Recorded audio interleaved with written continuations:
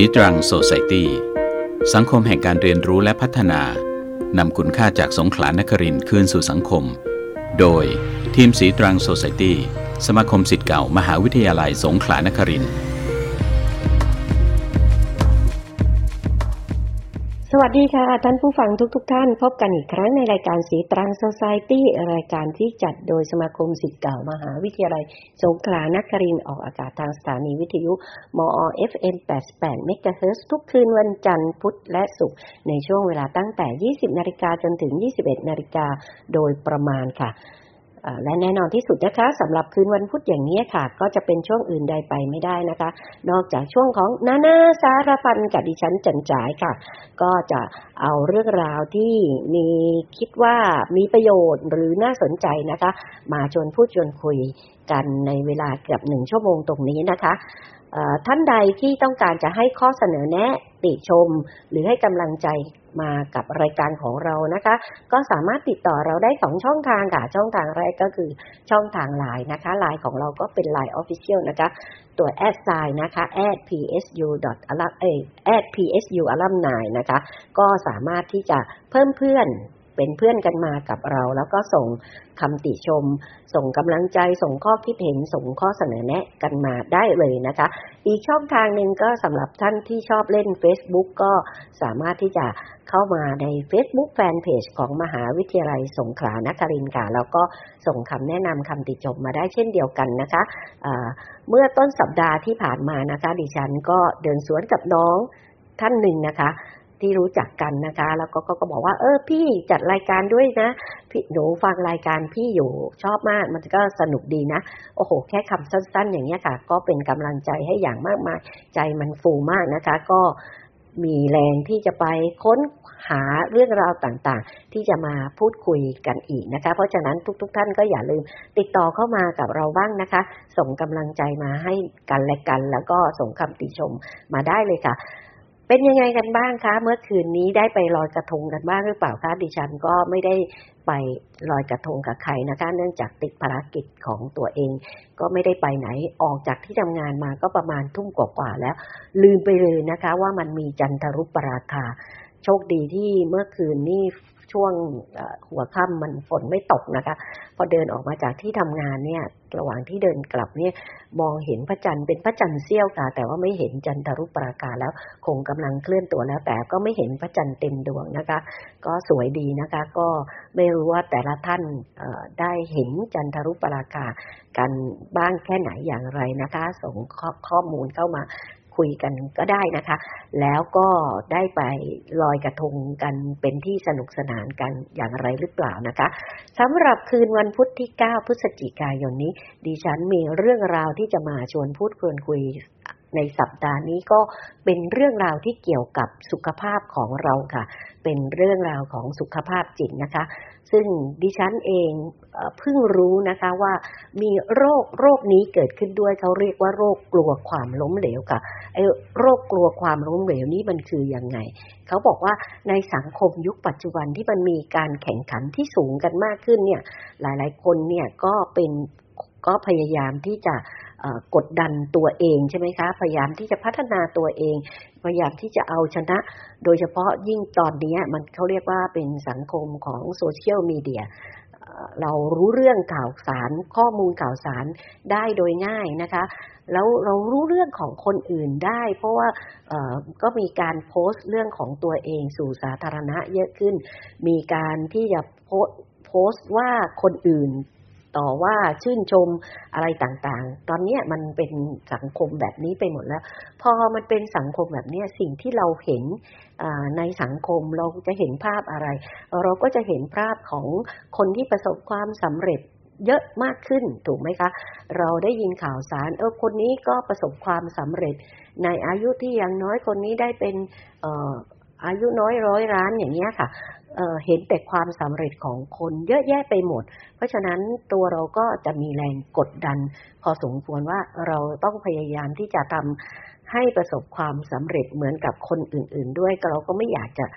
พบเจอกับความล้มเหลวใช่ไหมคะเพราะมีความรู้สึกว่าพอเกิด การล้มเหลวขึ้นทำไมมันต้องเกิดขึ้นกับเราทำไมคนอื่นเขาถึงประสบความสำเร็จแล้วทำไมตัวเราเองมีแต่ความล้มเหลวหรืออะไรเพราะฉะนั้นเนี่ยตอนนี้ในประเทศจีนเองเนี่ยเขาบอกว่าโรคนี้น่าจะเกิดขึ้นเยอะมากขึ้นในสังคมในของประเทศที่เจริญแล้วก็มีอย่างประเทศจีนที่เราทราบว่าตอนนี้เขาก็บอกว่าประเทศเขาหลุดพ้นจากความยากจนแล้วแต่กลายเป็นว่าผู้คนก็แข่งขันกันมากขึ้นในเรื่องของการที่บอกว่าหลุดพ้นจากความยากจนแต่ใครล่ะจะประสบความสำเร็จมากกว่ากันอย่างนี้ค่ะเพราะฉะนั้นก็กลายเป็นว่าเป็นโรคกลัวความล้มเหลวแต่สิ่งที่ทำให้ดิฉันสนใจในเรื่องนี้เพราะว่าเขาเพิ่งบรรลุว่าโรคกลัวความล้มเหลวเนี่ยค่ะมันมีชื่อเรียกด้วยนะคะไปเจอบทความหนึ่งที่บอกว่าคุณกำลังเป็น Pike Fish Syndrome หรือเปล่าก็งงนะคะ Pike Fish Syndrome คืออะไรปลาไพร์ Syndrome ปลาไพร์มันคืออะไรเพราะว่าดิฉันก็ไม่รู้จักปลาไพร์ด้วยแล้วก็ไม่เคยได้ยินชื่อนี้เลยตอนที่ดิฉันเรียนมาเองทางสายสุขภาพก็ไม่เคยได้ยินชื่อนี้จนทำงานช่วงเวลาที่ทำงานเองเนี่ยก็อยู่แต่ในทางด้านของสุขภาพกายทางด้านสุขภาพจิตเองก็ไม่ค่อยได้เข้าไปยุ่งเกี่ยวสักเท่าไหร่แต่คิดว่าความล้มเหลวเองเนี่ยมันคืออาการที่เกิดขึ้นทำให้เราเศร้าหรือว่าวิตกกังวลหรืออะไรได้แต่ก็ไม่นึกถึงว่ามันจะขั้นเป็นโรคเลยแล้วก็ไม่เคยรู้ด้วยว่ามันมีชื่อเรียกของโรคกลัวความล้มเหลวนี่ถ้าเป็นชื่อที่มันเป็นทางการเขาก็บอกว่ามันก็มีหลายชื่อนะคะที่เรียกกันเพราะว่ามันมีอาการที่แตกต่างกันออกไปนิดๆหน่อยๆไม่เหมือนกันสักทีเดียวอย่างเช่นอะเทโลโฟเบียเพราะว่าอะเทโลนี่มาจากภาษากรีกที่แปลว่าสมบูรณ์โฟเบียก็คือว่ากลัวโรคกลัวความไม่สมบูรณ์แบบหมายถึงว่าต้องทำอะไรนี่ต้องเป็นคนที่ให้สมบูรณ์แบบอย่างเงี้ยค่ะเขาก็เรียกอะเทโลโฟเบียพอไปเจออีกบทความนึงเขาบอกว่ามันเรียกว่าอะทิชชีโฟเบียนะคะซึ่งก็ดิฉันก็ไม่ได้เป็นผู้เชี่ยวชาญตรงนี้ก็ไม่ได้เห็นเขาก็บอกว่ามันมีความแตกต่างกันนิดหน่อยแต่บางทีเขาก็เรียกว่าเป็นกลุ่มอาการเขาก็จะเรียกพวกซินโดรมแต่ที่ดิฉันเห็นเยอะๆก่อนหน้านี้ก็คือ imposter syndrome คือพวกที่กลัวความไม่สมบูรณ์แบบคนที่เป็นพวกที่เขาเรียกว่า perfectionist หรืออะไรคล้ายๆอย่างนั้นเพราะฉะนั้น imposter syndrome พวกนี้ก็ได้ยินเรียกบ้างแต่ไม่เคยได้ยินว่า Pike Fish Syndrome หรือปลาไพร์ซินโดรมนี้เลยนะคะก็เลยไปค้นหาข้อมูลเพิ่มเติมเพิ่งรู้ว่าชื่อนี้มันมาจากการทดลองในปีคศ1873ค่ะในปีคศ1873เนี่ยมีนักสมุดสัตว์เขาเรียกว่าเป็นนักสัตวศาสตร์ชาวเยอรมันชื่อดร. คาร์ล โมเบียสนี่นะคะเขาก็ได้ทำการทดลองขึ้นมาอย่างหนึ่งนะคะก็เป็นการที่ไปเอาปลาไพร์ซึ่งปลาไพร์นี่เขาก็บอกว่ามันเป็นปลาน้ำจืดนะคะอยู่ในแถบอเมริกาเหนือเยอะแล้วก็เป็นปลาที่ดุร้ายกินปลาตัวเล็กนี่เป็นเหยื่อแล้วก็การจู่โจมเข้าหาเหยื่อของมันเนี่ยก็จะรวดเร็วมากเลยเป็นตระกูลคล้ายๆกับพวกปลาหมอค่ะเพราะฉะนั้นเขาก็เอาปลาไพร์เนี่ยค่ะมาทำการทดลองโดยตัวมันก็จะค่อนข้างใหญ่นะคะปลาไพร์เนี่ยที่ดูในรูปนะคะเพราะดิฉันเองก็ไม่เห็นไม่รู้จักนะคะไม่เคยเห็นด้วยนะคะแล้วก็เขาก็เอาปลาไพร์เนี่ยค่ะใส่ลงไปในตู้ปลานะคะพอใส่ไว้ในตู้ปลาเสร็จแล้วดร. คาร์ล โมเบียสเนี่ยแกก็เอาปลาตัวเล็กๆเนี่ยที่เป็นเหยื่อเนี่ยหย่อนลงไปแน่นอนที่สุดนะคะปลาไพร์มันก็เข้าคุกทันทีเลยใช่ไหมคะก็ทำแบบนี้ 2-3 ครั้งหลังจากนั้นเนี่ยดร. คาร์ลแกก็เอากระจกใสๆกั้นลงไประหว่างปลาไพร์กับเหยื่อที่แกหย่อนลงไปปรากฏว่าไอ้ปลาไพร์เนี่ยมันไม่รู้ว่ามีกระจกกั้นอยู่ใช่ไหมคะมันก็พุ่งเข้าหาเหยื่ออีกอย่างรวดเร็วปรากฏว่าก็ชนเข้ากับกระจกอย่างแรงเลยพอชนเข้ากับกระจกมันก็ยังไม่ละความพยายามก็พุ่งเข้าไปใหม่อีกก็ชนอีกทำเป็นแบบนี้อยู่หลายครั้งจนบางครั้งเนี่ยรุนแรงถึงขนาดที่เล่นเอาไอ้เจ้าปลาไพร์เนี่ยมันมึนตึ๊บไปเลยนะคะหงายท้องลอยอยู่เหนือผิวน้ำตั้งหลายนาทีนะคะกว่าจะพลิกตัวกลับมาได้จากอาการหายมึนพอตอนหลังเนี่ยดร. โมเบียสเนี่ยแกก็เอาไอ้กระจกที่ขั้นระหว่างปลาทั้งสองออกแล้วปลาที่เป็นเหยื่อตัวเล็กเนี่ยค่ะมันก็ว่ายวนอยู่นั้นแต่เจ้าปลาไพร์ไม่กล้าที่จะเข้ามาคุกเหยื่ออีกแล้ว แม้ว่าปลาตรงนั้นว่ายเข้าไปใกล้ตัวมันก็ไม่ฮุบมันจะฮุบเฉพาะเหยื่อที่ดร.คาร์ลป้อนมันใส่ให้มันเองเลยอย่างเงี้ยค่ะมันถึงจะกินนะคะดร.คาร์ลที่แกก็เอาไปทดลองกับปลาไผ่ตัวอื่นๆมาทดลองอีกนะคะไม่ใช่ทดลองแค่ปลาไผ่ตัวเดียวนะคะเอาตัวอื่นๆมาทดลองเนี่ยผลลัพธ์เนี่ยเป็นเหมือนกันหมดเลยนะคะจึงเป็นที่มาของคำว่า Pipe Fish Syndrome นะคะเป็นศัพท์ที่มาเรียกโรคตัวนี้ค่ะว่าโรคที่กลัวโรคของการกลัวความล้มเหลวเกิดขึ้นคือกระโจนเข้าไปแล้วก็ไม่ได้เหยื่อกับเจ็บตัวออกมาเพราะฉะนั้นอันนี้เป็นเรื่องราวที่เขาเรียกPipe Fish Syndrome เป็นที่ไปที่มาแต่วันนี้มันมีคำถามที่สำคัญกว่านั้นก็คือว่าแล้วในสังคมยุคปัจจุบันที่มันเป็นสังคมที่ต้องมีการแข่งขันที่สูงมากๆนะคะอย่างที่บอกแล้วก็เป็นสังคมที่เราแทบจะไม่มีเขาเรียกว่าความเป็นส่วนตัวเหลือน้อยนิดมากใครต่อใครรู้เรื่องของใครต่อใครไปซะหมดเพราะฉะนั้นเนี่ยมันก็ทำให้เกิดความกดดันเพราะสิ่งที่เราเห็นหรือสิ่งที่ใครต่อใครอยากให้เราเห็นในภาพของเขาเองเนี่ยก็ต้องเป็นสิ่งที่มันประสบความสำเร็จมีแต่สิ่งดีๆมีแต่เรื่องสวยๆงามๆเกิดขึ้นกับในชีวิตในขณะที่เราเองเนี่ยมองดูชีวิตของเราในวันนี้ค่ะมันอาจจะไม่สมบูรณ์แบบมันจะไม่ได้สวยงามเหมือนชีวิตของคนอื่นที่เขาโพสต์ลงอย่างมากมายเพราะฉะนั้นเนี่ยเราก็จะมีความกดดันตรงนี้เกิดขึ้นแล้วในขณะเดียวกันพอเราทำอะไรพลาดไปนิดนึงมันก็เรื่องราวแบบนี้ก็จะถูกส่งต่อจนรู้กันไปในวงกว้างเลยมันก็ยิ่งทำให้เรากังวลแล้วก็กลัวที่จะเกิดความอะไรนะคะเกิดคำครหานินทาหรือคำกลัวสิ่งที่จะตามมาว่าเขาอาจจะไม่คบเราหรืออะไรก็ตามแต่อันนั้นก็เป็นเรื่องปกติใช่ไหมคะว่าความกลัวเนี่ยเราทุกคนมันต้องประสบอยู่แล้วนะคะโดยเฉพาะเวลาที่เราต้องทำอะไรที่มันเป็นเรื่องใหม่ๆที่เรายังไม่รู้เลยว่าผลลัพธ์มันจะออกมาอย่างไรเนี่ยเพราะฉะนั้นเราก็ย่อมมีความกลัวเป็นธรรมดาทีนี้ไอ้ความล้มเหลวเนี่ยมันเป็นหนึ่งในความกลัวที่เราพบได้ถูกไหมคะแล้วก็แต่ว่ามันไอ้อานุภาพของความกลัวความล้มเหลวเนี่ยมันเขาบอกว่ามันก็เป็นอานุภาพที่ค่อนข้างที่จะรุนแรงมีผลกระทบต่อชีวิตมากมายทั้งที่เรื่องของความล้มเหลวที่มันเกิดขึ้นเนี่ยมันอาจจะเรียกได้ว่าเป็นขั้นหนึ่งของความสำเร็จใช่ไหมคะก่อนที่เราจะประสบความสำเร็จจริงๆแล้วเราก็อาจจะต้องล้มเหลวกันมาก่อนเราดูผู้ที่เขามีชื่อเสียงหรือว่าประสบความสำเร็จเราก็จะพบเรื่องจริงว่าชีวิตมันไม่ได้สวยงามแล้วก็ไม่ได้เดินมาถึงจุดสำเร็จได้โดยง่ายหลายครั้งต่อหลายครั้งที่เขาต้องพบกับความล้มเหลวไม่รู้กี่ครั้งต่อกี่ครั้งอย่างเช่นโทมัสอัลวาเอดิสันที่ผลิตหลอดไฟฟ้าให้พวกเราได้ใช้อยู่ในทุกวันนี้กว่าที่จะผลิตไฟฟ้าออกมาให้เราใช้ได้ล้มเหลวมากี่ครั้งใช่ไหมคะเซอร์ไอแซคนิวตันสตีฟจ็อบส์ทุกคนรู้เรื่องราวของ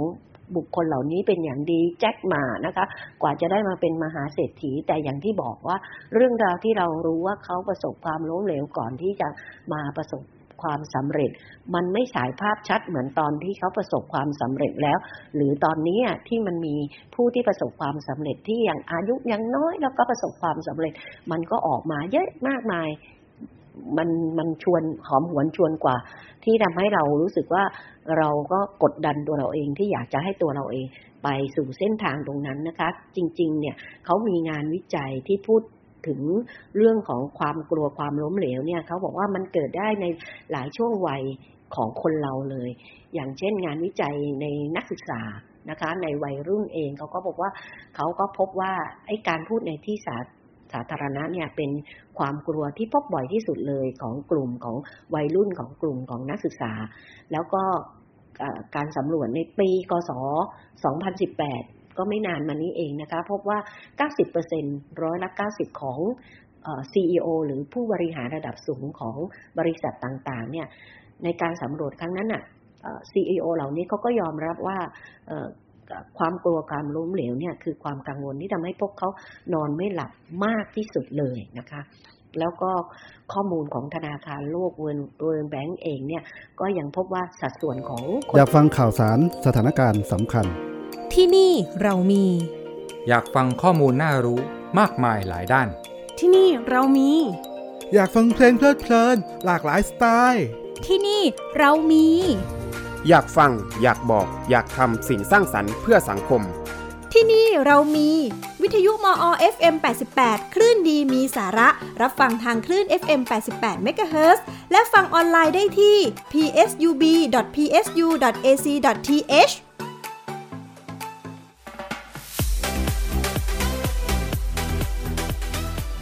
ในช่วงแรกเราทิ้งท้ายกันไว้แล้วนะคะว่าอะไรทำให้คนเรากลัวความล้มเหลวได้มากขนาดนี้นะคะในบทความที่ดิฉันไปอ่านเนี่ยเขาก็บอกว่าเมื่อเขาไปค้นหาคำตอบเนี่ยมันจะพบต้นตอของความกลัวรูปแบบดังกล่าวเนี่ยคือการกลัวความล้มเหลวเนี่ยมาจากหลายๆสาเหตุด้วยกันเลยค่ะแต่สาเหตุที่สำคัญอันหนึ่งเลยซึ่งเป็นรากฐานแรกของคนเราก็คือเรื่องของครอบครัวเรื่องของการเลี้ยงดูนะคะถ้าเกิดว่าเด็กที่เกิดมาอยู่ในครอบครัวที่เข้มงวดนะคะแล้วก็เลี้ยงดูโดยมีตั้งความคาดหวังไว้กับเด็กสูงมากแล้วก็ใช้วิธีการตำหนิติเตียนหรือวิพากษ์วิจารณ์มากกว่าที่จะสนับสนุนให้เด็กเขาไปสู่เป้าหมายที่ตัวเองคาดหวังเอาไว้เนี่ยมันก็จะทำให้เด็กเกิดความรู้สึกกดดันนะคะแล้วก็กลัวที่จะทำอะไรผิดพลาดมากขึ้นก็จะทำให้มีโอกาสที่จะเป็นโรคนี้ได้สูงมากเลยหรือแม้แต่การที่เด็กหลายๆคนหรือผู้ใหญ่เองก็แล้วแต่นะคะเกิดเรื่องของเขาเรียกว่าบาดแผลทางใจหรือทรามาทางด้านจิตใจนั่นเองนะคะไม่ว่าจะเป็นเรื่องของการบูลลี่ที่เราเคยพูดกันไปในช่วงก่อนหน้านี้ไปแล้วนะคะว่ารู้สึกว่าตอนนี้ไอ้เรื่องเนี้ยมันมาแรงมาเยอะมากเลยโดยเฉพาะมันมาคู่กันกับสังคมของเรียกว่าโซเชียลมีเดียเนี่ยค่ะเพราะฉะนั้นการที่ถูกบูลลี่ทำให้คนของเราคนที่ไม่ใช่คนของเราคนที่ถูกบูลลี่เนี่ยเขาได้รับความอับอายนะคะโดยเฉพาะเวลาที่ทำอะไรผิดพลาดแล้วก็มีคนไปบูลลี่เยอะๆเพราะฉะนั้นเขาก็จะรู้สึกว่าไม่อยากจะทำอะไรอีกแล้วเพราะถ้าทำอะไรไปมันก็จะเกิดความผิดพลาดแล้วก็เกิดความอับอายอย่างนี้ตามมาได้นะคะทีนี้ไอ้โซเชียลมีเดียนี้ก็เป็นตัวสำคัญมากๆเลยอย่างที่บอกนะคะว่ามันทำให้เกิดปัญหาตามมาเยอะแยะเลยเพราะว่าอย่างที่บอกว่าตอนนี้มันเห็นทั้งด้านดีของคนอื่นด้านที่เขาประสบความสำเร็จของคนอื่นนะคะมันก็ทำให้เรายิ่งกลัวเรื่องของความล้มเหลวที่จะเกิดขึ้นแล้วมีชีวิตที่ไม่เหมือนคนอื่นเพราะเราก็มักจะชอบไปเปรียบเทียบกับคนอื่นอยู่แล้วเป็นธรรมชาติของมนุษย์ใช่ไหมคะในขณะเดียวกันเองเนี่ยพอเราทำอะไรผิดพลาดเนี่ยเรื่องราวของเราที่มันผิดพลาดเนี่ยมันถูกกระจายไปในวงกว้างก็ทำให้หลายคนเขามีความรู้สึกว่านั่นคือจุดจบของชีวิตนะคะไม่ว่าจะเป็นจุดจบทางด้านสังคมหรือการทำงานก็ตามแต่ดังนั้นจากข้อมูลเหล่านี้เราก็จะเห็นว่าคนแล้วก็สังคมรอบข้างเนี่ยส่งผลต่อการกลัวความล้มเหลวของมนุษย์เป็นอย่างมากนะคะในยุคนี้เราก็จะเห็นดิฉันอ่านบทความว่าหนุ่มสาวชาวจีนหลายคนนะคะที่ดูแล้วชีวิตมันเหมือนกับน่าจะไปได้ดีกว่านี้แต่ทำไมกลับกลายเป็นตอนนี้ไม่ทำอะไรอยู่เฉยๆไม่ทำอะไรเลยนะคะก็น่าจะมาจากไอ้ความกลัวหรือเป็นโรคกลัวความล้มเหลวนั่นเองนะคะซึ่งเว็บไซต์ Psychology Today เขาอธิบายว่าสิ่งเหล่านี้ที่มันเกิดขึ้นน่ะมันเกิดจากธรรมชาติของมนุษย์เพราะว่ามนุษย์เราเนี่ยไม่ได้ถูกสร้างมาให้วิ่งเร็วเท่ากับเสือชีตาไม่ได้มีพิษแบบงูแล้วก็ไม่ได้มีเขี้ยวแบบสุนัขนะคะเพราะฉะนั้นเนี่ย การที่จะเอาตัวรอดได้มันก็คือการที่ต้องอยู่รวมกันเป็นกลุ่มและมนุษย์ก็เป็นสัตว์สังคมการที่จะต้องอยู่รวมกันเป็นกลุ่มเนี่ยเป็นความรู้สึกที่มนุษย์ของเราจะเกิดความรู้สึกว่าปลอดภัยแล้วก็มีความสุขใช่ไหมคะดังนั้นถ้าเกิดว่าวันใดวันหนึ่งเรารู้สึกผิดพลาดนะคะหรือถูกทำให้อับอายนะคะทำให้เราไม่ได้รับการยอมรับจากกลุ่มจากคนรอบข้างเราก็จะตามมาด้วยความรู้สึกที่ว่าเราไม่ปลอดภัยแล้วเพราะต้องอยู่โดดเดี่ยวเดียวดายดังนั้นเราก็เลยไม่ลงมือทำอะไรทั้งสิ้นเพราะว่ากลัวว่ามันจะเกิดความล้มเหลวแต่อย่างที่บอกนะคะว่าแล้วคำถามของเราในทุกวันนี้มันต้องถามว่าโรคที่มันมีความเปลี่ยนแปลงอยู่อย่างรวดเร็วในทุกๆวันเนี่ยแล้วเราจะเปลี่ยนแปลงไปพร้อมกับโลกหรือเราจะรอให้โลกมาทำให้เราต้องเปลี่ยนแปลงใช่ไหมคะอันนี้ก็บอกว่าเราต้องคิดนะคะว่าหลายๆครั้งเนี่ยที่เราทำไม่สำเร็จแล้วเราพยายามทำไปเนี่ยพยายามทำไปแต่ถ้าเกิดว่ามันเจอซ้ำแล้วซ้ำเล่าแล้วมันก็ทำให้เราอ่อนล้าแล้วก็เจ็บตัวด้วยเนี่ยเราก็อาจจะต้องเลิกสู้ใช่ไหมคะแต่ถ้าเราเลิกสู้แล้วเราจะอยู่ในโลกที่มันเปลี่ยนแปลงอยู่ตลอดเวลาอย่างนี้ได้อย่างไรดังนั้นวันนี้ก็คงจะต้องมาพูดคุยกันนะคะว่าแล้วเราจะช่วยให้ตัวเราเองผ่านพ้นในช่วงเวลาเหล่านี้ไปได้อย่างไรบ้างก็มีคำแนะนำนะคะจากบทความที่ดิฉันได้ไปค้นหามาก็มีหลายๆวิธีเลยแต่ว่าที่จะเอามาชวนพูดชวนคุยกันในวันนี้ก็จะยกมาเพียงไม่กี่ข้อที่คิดว่าเป็นเรื่องราวที่ทุกท่านนะคะน่าจะทำได้ไม่ยากนักเพียงแต่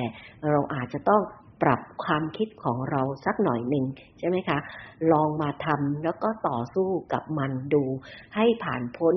วิกฤตของ Pipe Fish Syndrome ไปแล้วก็จะได้ลุกขึ้นยืนได้ใหม่อีกครั้งหนึ่งนะคะวิธีการเขาบอกว่าการที่เราจะทำให้เราผ่านพ้นความล้มเหลวตรงนี้ค่ะคือเราต้องชวนตัวเราเองนะคะให้เรามาเขาเรียกว่ารักษาเยียวยาจิตใจโอบกอดตัวเองเอาไว้ค่ะวิธีการที่จะโอบกอดตัวเองเอาไว้นะคะที่ดิฉันจะนำมาพูดคุยมีอยู่ 3-4 ข้อนะคะข้อแรกก็คือว่าปรับมุมมองที่มีต่อความล้มเหลวเสียใหม่นะคะต้องมองว่าความล้มเหลวเนี่ยมันเป็นประสบการณ์การเรียนรู้ค่ะมันไม่ได้เป็นเรื่องของความน่าอับอายแต่อย่างใดเรากำลังฝึกทักษะของเรานะคะเพราะฉะนั้นเนี่ยความล้มเหลวเนี่ยมันคือส่วนหนึ่งของกระบวนการเรียนรู้กระบวนการเรียนรู้เนี่ยมันต้องอาศัยการสำรวจต้องอาศัยความคิดต่างๆความคิดสร้างสรรค์อะไรต่อมีอะไรใช่ไหมคะเพราะฉะนั้นเนี่ยเราอาจจะไม่ได้สำรวจมันลึกซึ้งถึงแก่นแล้วก็อาจจะไม่ได้ลองปรับมุมคิดทำให้เกิดความคิดที่มันเป็นความคิดใหม่เพราะฉะนั้นเนี่ยก็มีคำพูดที่เขาพูดเอาไว้นะคะว่า if the plan doesn't work change the plan but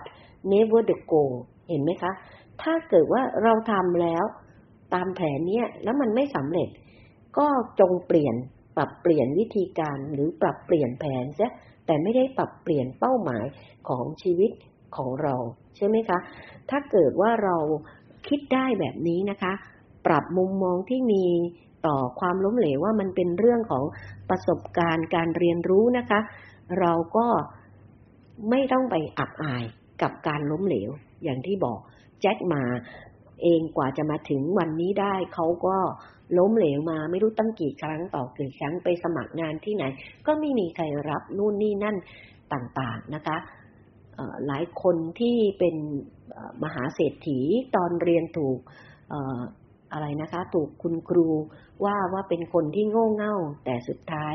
ก็เป็นนักธุรกิจหรือเป็นนักวิทยาศาสตร์เป็นมหาเศรษฐีที่ประสบความสำเร็จในชีวิต เพราะฉะนั้นความล้มเหลวของคนเรามันไม่ได้เป็นเรื่องที่น่าอับอายแต่มันเป็นเรื่องของประสบการณ์การเรียนรู้อันนี้ก็คือวิธีการข้อที่1นะคะข้อที่2ก็ต่อเนื่องมาจากข้อที่1ก็คือเรื่องของที่เมื่อกี้พูดไปนิดหนึ่งในช่วงของวิธีที่1นะคะก็คือว่าลองมาประเมินวิธีของเราดูอีกครั้งหนึ่งนะคะหลายครั้งที่เราทำอะไรแล้วผลลัพธ์มันไม่เป็นไปตามที่เราคาดหวังนะคะเราก็ไม่ต้องไปแปะป้ายความพยายามของเราว่ามันเป็นความล้มเหลวเป็นวิธีคิดที่เขาเรียกว่าขาวกับดำอย่างนี้ค่ะเพราะมันจะเป็นการทำให้เราไม่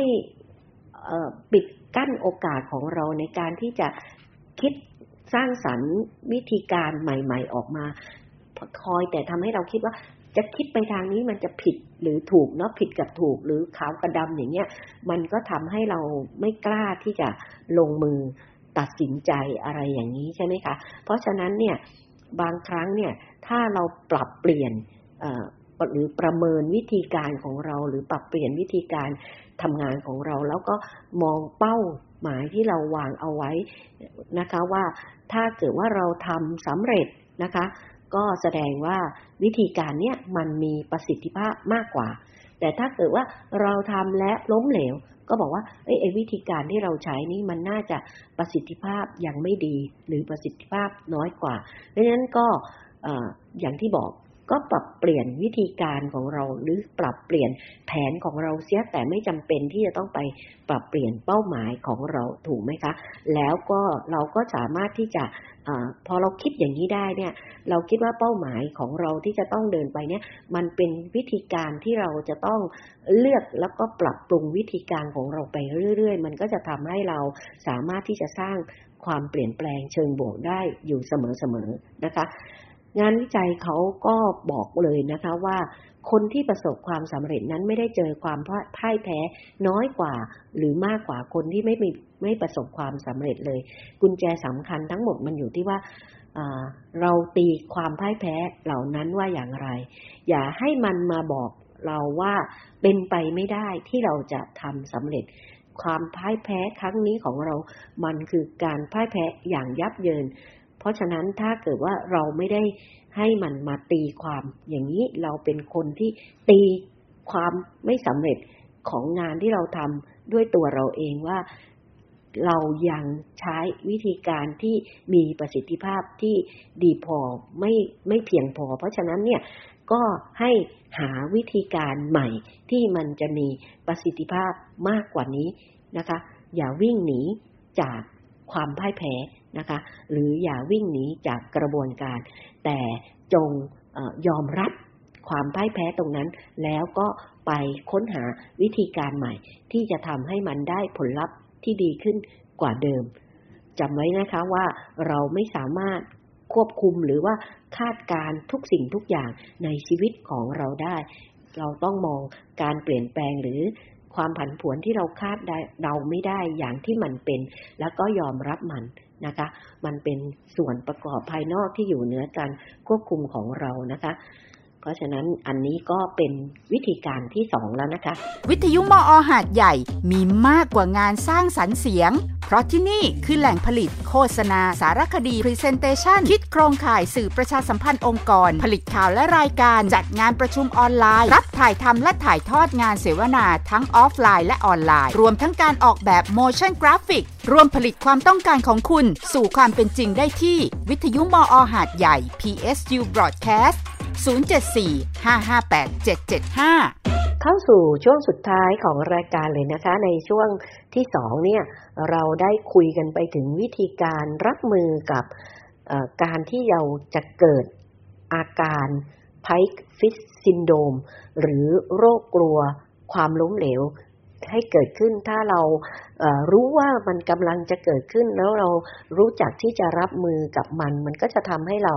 ผ่านพ้นสถานการณ์หรือผ่านพ้นภาวะตรงนี้ไปได้แล้วก็จะไม่เข้าสู่การที่เราต้องเสียสุขภาพจิตด้วยการเป็นโรคกลัวความล้มเหลวก็ได้แนะนำไป2วิธีแล้วนะคะคือวิธีแรกก็ต้องปรับมุมมองที่มีต่อ ความล้มเหลวเสียใหม่ต้องมองว่าความล้มเหลวมันเป็นประสบการณ์ของการเรียนรู้อย่างหนึ่งนะคะไม่ใช่เป็นเรื่องที่ต้องน่าอับอายหรือเป็นความผิดพลาดความล้มเหลวมันสามารถเกิดขึ้นได้กับทุกๆคนเพราะฉะนั้นเวลาที่เราทำอะไรแล้วมันไม่ประสบความสำเร็จหรือล้มเหลวเราก็ต้องคิดถึงว่าคนอื่นๆเขาก็เป็นเช่นเดียวกันกับเราค่ะไม่ได้มีคนที่เขาประสบความสำเร็จในชีวิตคนไหนที่ทำแล้วก็สำเร็จเลยส่วนใหญ่ถ้าเราไปดูชีวิตของคนที่เขาประสบความสำเร็จมีชื่อเสียงหรือร่ำรวยก็แล้วแต่นักธุรกิจดังๆนะคะไม่ว่าจะเป็นคุณริชาร์ด แบรนสันที่เป็นนักธุรกิจชาวอังกฤษหนึ่งที่มีธุรกิจในเครือของตัวเองถึงมากถึง360บริษัทที่เป็นเจ้าของ Virgin สายการบิน Virgin หรือว่าเป็นธุรกิจอื่นๆเองเนี่ยเขาก็เคยเล่าอย่างภาคภูมิใจเลยว่าเขาประสบความล้มเหลวมามากแค่ไหนแล้วก็ความล้มเหลวนั้นช่วยหล่อหลอมความสำเร็จของเขาอย่างไรนะคะหรือแม้แต่นักเขียนนักประพันธ์ J.K. Rowling นะคะที่เขาเขียนเรื่องของแฮร์รี่พอตเตอร์พวกเราก็รู้ใช่ไหมคะว่าท่านมาประสบความสำเร็จนี่ในอายุช่วงกลางคนแล้วนะคะเพราะทั้งที่เขียนนวนิยายมาตั้งแต่สาวแต่ว่าเอานวนิยายของตัวเองเนี่ยไปบอกขายกับสำนักพิมพ์ไหนๆก็ไม่มีสำนักพิมพ์ที่จะจัดพิมพ์ให้กว่าจะได้ตีพิมพ์แล้วก็มีชื่อเสียงโด่งดังขึ้นมาก็เป็นเวลาหลายสิบปีทีเดียวนะคะแล้วก็เป็นไงคะก็ผ่านความล้มเหลวแต่ไม่ย่อท้อต่อสิ่งที่ตัวเองเจอนะคะแล้วก็ไม่ได้มองว่าความล้มเหลวนั้นมันเป็นข้อผิดพลาดแต่อย่างไรแต่อย่างที่บอกเขาก็คงมองว่าความล้มเหลวมันก็คือขั้นหนึ่งของความสำเร็จหรือว่าเป็นประสบการณ์ของการเรียนรู้อย่างที่บอกไปนะคะวิธีการที่2ก็เราคุยกันไปถึงเรื่องของให้เราประเมินวิธีการทำงานของเราเสียใหม่นะคะว่าไอ้ที่เราไม่ประสบความสำเร็จน่ะเป็นเพราะวิธีการที่เราใช้มันยังไม่มีประสิทธิภาพที่เพียงพอหรือเปล่าถ้าเกิดว่าเราไม่ประสบความสำเร็จในการทำครั้งนี้ลองปรับเปลี่ยนวิธีการใหม่แล้วก็ใช้วิธีการที่มันมีประสิทธิภาพมากขึ้นกว่าเดิมมันก็จะทำให้เราประสบความสำเร็จได้ถ้าลองใหม่แล้วก็ยังไม่ประสบความสำเร็จอีกก็ค้นหาข้อบกพร่องในวิธีการที่เราได้ใช้ไปแล้วก็ปรับปรุงมันแล้วก็ทำใหม่อย่างนั้นก็จะทำให้เราสามารถที่จะประสบความสำเร็จได้อย่างแน่นอนในวันหนึ่งนะคะทีนี้ก็มาวิธีการสุดท้ายที่จะพูดคุยกันต่อในช่วงนี้นะคะวิธีการสุดท้ายนี่ดิฉันชอบมากเพราะเป็นวิธีการที่พูดถึงว่าเราต้องมีเมตตาต่อตัวเราเองค่ะถ้าเรามีเมตตาต่อตัวเราเองเราไม่เย้ยหยันตัวเราเองเราไม่ตำหนิติเตียนเราไม่ต่อว่าเราไม่ดุด่าตัวเราเองว่าทำไมถึงต้องกลัวความล้มเหลวเราต้องถ้าเราโอบกอดตัวเราเองเอาไว้นะคะแล้วก็ให้เรามีความอบอุ่นขึ้นในหัวใจแล้วก็คิดเชื่อว่าความล้มเหลวไม่ใช่ความล้มเหลวความกลัวที่เกิดขึ้นเนี่ยมันเกิดขึ้นเพราะมันมีเหตุผลของมันนะคะมันทำให้เราเพราะมันความล้มเหลวมันทำให้เราเจ็บปวดไงเราถึงต้องกลัวมันไงแต่อย่างน้อยที่สุดความกลัวที่จะเกิดความกลัวที่มันเกิดขึ้นมันก็มีข้อดีของมันอยู่ถูกไหมคะว่าไอ้ข้อดีของความกลัวก็คือมันทำให้เราเนี่ยมองหานะคะหรือป้องกันจะไม่เกิดความผิดพลาดขึ้นอีกนะคะมันทำให้เรารอบคอบมากขึ้นใช่ไหมอะไรต่างๆเหล่านี้คือถ้าเรารู้จักที่จะเมตตาต่อตัวเราเองนะคะแล้วก็มองตัวเองยอมรับความกลัวที่เกิดขึ้นปฏิบัติต่อตัวเองอย่างเมตตาเราก็เข้าใจเราก็จะรู้ว่าความกลัวที่มันเกิดขึ้นเนี่ยมามองหาเหตุผลว่าอะไรที่มันทำให้เรากลัว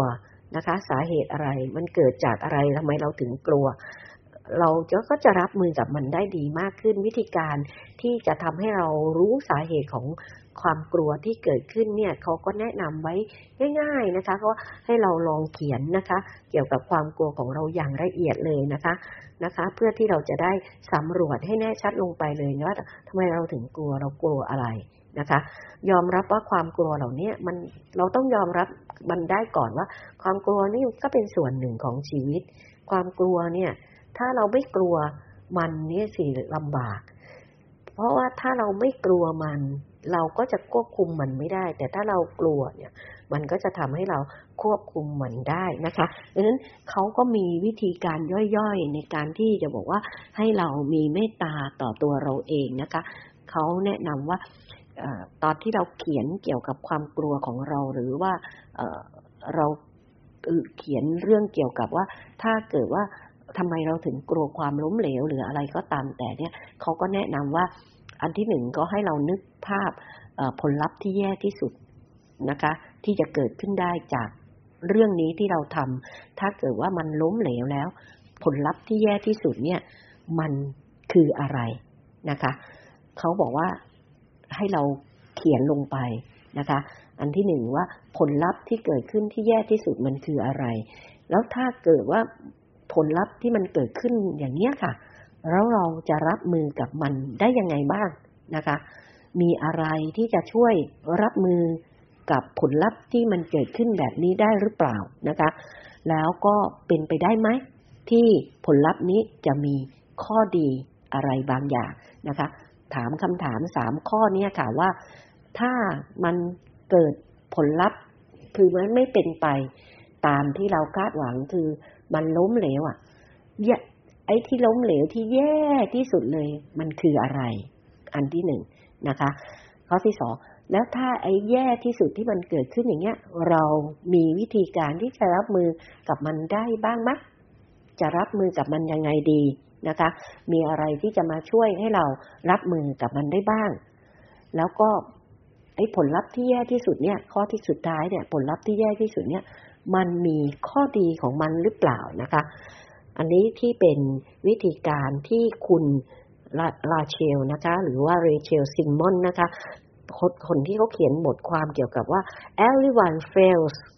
here how to pick yourself back up เขาแนะนำเอาไว้ค่ะเพราะว่าเขา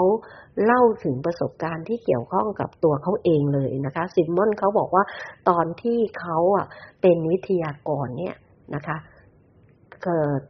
ธอขึ้นไปเป็นวิทยากรเนี่ยเธอกลัวว่าเวลาตอนที่เธอเป็นวิทยากรเธอจะพูดอะไรผิดนะคะถ้าขึ้นไปเป็นวิทยากรบนเวทีแล้วเกิดพูดผิดขึ้นมาแล้วก็เธอก็กลัวมากๆแล้วเธอก็เลยใช้วิธีการที่จะสยบความกลัวตรงนั้นโดยการตั้งคำถาม3ข้ออย่างที่บอกไปอะค่ะเธอก็บอกว่าแล้วถ้าเกิดว่า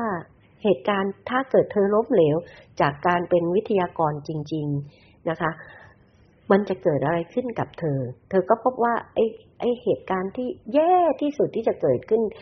กับเธอก็คือมันก็จะทำให้เขาไม่เชิญเธอมาเป็นวิทยากรอีกใช่หรือไม่อันนี้ก็เป็นผลลัพธ์ที่เธอคิดว่ามันแย่ที่สุดแล้วเธอก็ไปหาคำตอบข้อที่2ต่อว่าแล้วเธอจะรับมือกับผลลัพธ์นี้อย่างไรเธอก็บอกว่าถ้าเธอเขาไม่เชิญเธอมาเป็นวิทยากรแต่เธอก็ยังสามารถที่จะรับมือกับมันได้ก็ไม่ได้ทำให้เธอตกงานเธอก็ยังมีงานประจำของเธอทำอยู่นะคะเธอสามารถที่จะเอางานประจำหรือว่าอาจจะไปทำงานอย่างอื่นแทนเป็นงานเขียนงานอะไรของเธอหรือว่างานอะไรงานเสริมอย่างอื่นก็ยังสามารถทำได้มันก็ยังรับมือได้แล้วก็ไม่ทำให้ผลลัพธ์ที่แย่ที่สุดนั้นเนี่ยมีผลกระทบต่อชีวิตอย่างมากมายนะคะส่วนข้อสุดท้ายว่าข้อดีของการที่เธอไม่ถูกเชิญเป็น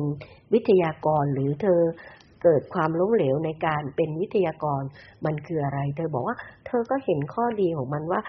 ความกลัวที่ทำให้เกิดความล้มเหลวหรือความล้มเหลวที่เกิดขึ้นกับเธอมันก็จะทำให้เธอเห็นอกเห็นใจแล้วก็ยืดหยุ่น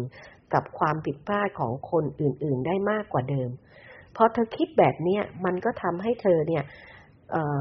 รู้สึกว่าต่อให้เจอผลลัพธ์ที่แย่ที่สุด เธอก็ยังรับมือสถานการณ์นั้นได้แล้วก็จะผ่านมันไปได้เพราะสุดท้ายแล้วเนี่ยความกลัวมันไม่ได้อยู่ที่ผลลัพธ์แต่มันอยู่ที่การไม่รู้ว่าผลลัพธ์ที่ออกมามันจะเป็นแบบไหนถ้าเราได้ลองนึกเอาไว้ล่วงหน้าก่อนนะคะมันก็จะทำให้เราสามารถที่จะเรียนรู้แล้วก็สร้างความมั่นใจให้กับตัวเองได้ว่าเรารับมือมันไหวนะคะสามารถที่จะสร้างภูมิคุ้มกันต่อความกลัวได้เช่นเดียวกันนะคะอันนี้ก็เป็นวิธีการที่บอกว่าจงมีเมตตากับตัวเราเองเถิดนะคะจงอย่าได้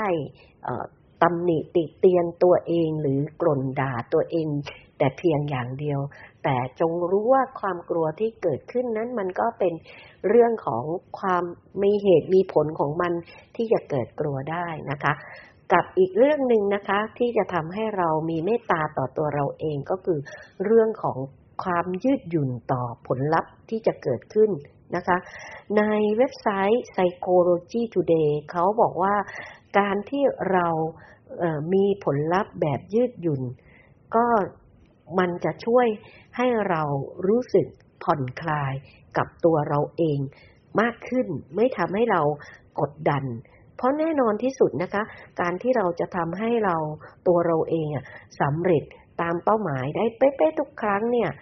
หรือว่ายึดติดกับผลลัพธ์เป้าหมายอันนั้นมากจนเกินไปก็จะทำให้เราพอไม่ประสบความสำเร็จตามที่เราวางเอาไว้ก็จะไปมองว่ามันเป็นความล้มเหลวไปโดยปริยายอย่างเช่นการที่เราบอกว่าปีนี้เราจะต้องอ่านหนังสือเล่มนี้นะคะหนังสือไม่ใช่เล่มนี้หมายถึงปีนี้เราจะต้องอ่านหนังสือให้ได้อย่างน้อย20เล่มหรืออะไรยังไงหรือว่าในวันนึงเนี่ยเราจะต้องอ่านหนังสือให้ได้ใน1ชั่วโมงแต่ในระหว่าง1ชั่วโมงที่เราอ่านหนังสือตรงนั้นนะคะมันก็อาจจะมีปัจจัยหลายอย่างนะคะที่ทำให้เราไม่สามารถอ่านได้ครบเต็มจนตามชั่วโมงเพราะฉะนั้นความรู้สึกแรกของเราก็อาจจะบอกว่าล้มเหลวอีกแล้วแย่จังทำอะไรก็ไม่สำเร็จอีกแล้วไอ้อย่างเนี้ยค่ะมันคือการที่เรายึดติดกับผลลัพธ์มากจนเกินไปนะคะเราลองยืดหยุ่นกับผลลัพธ์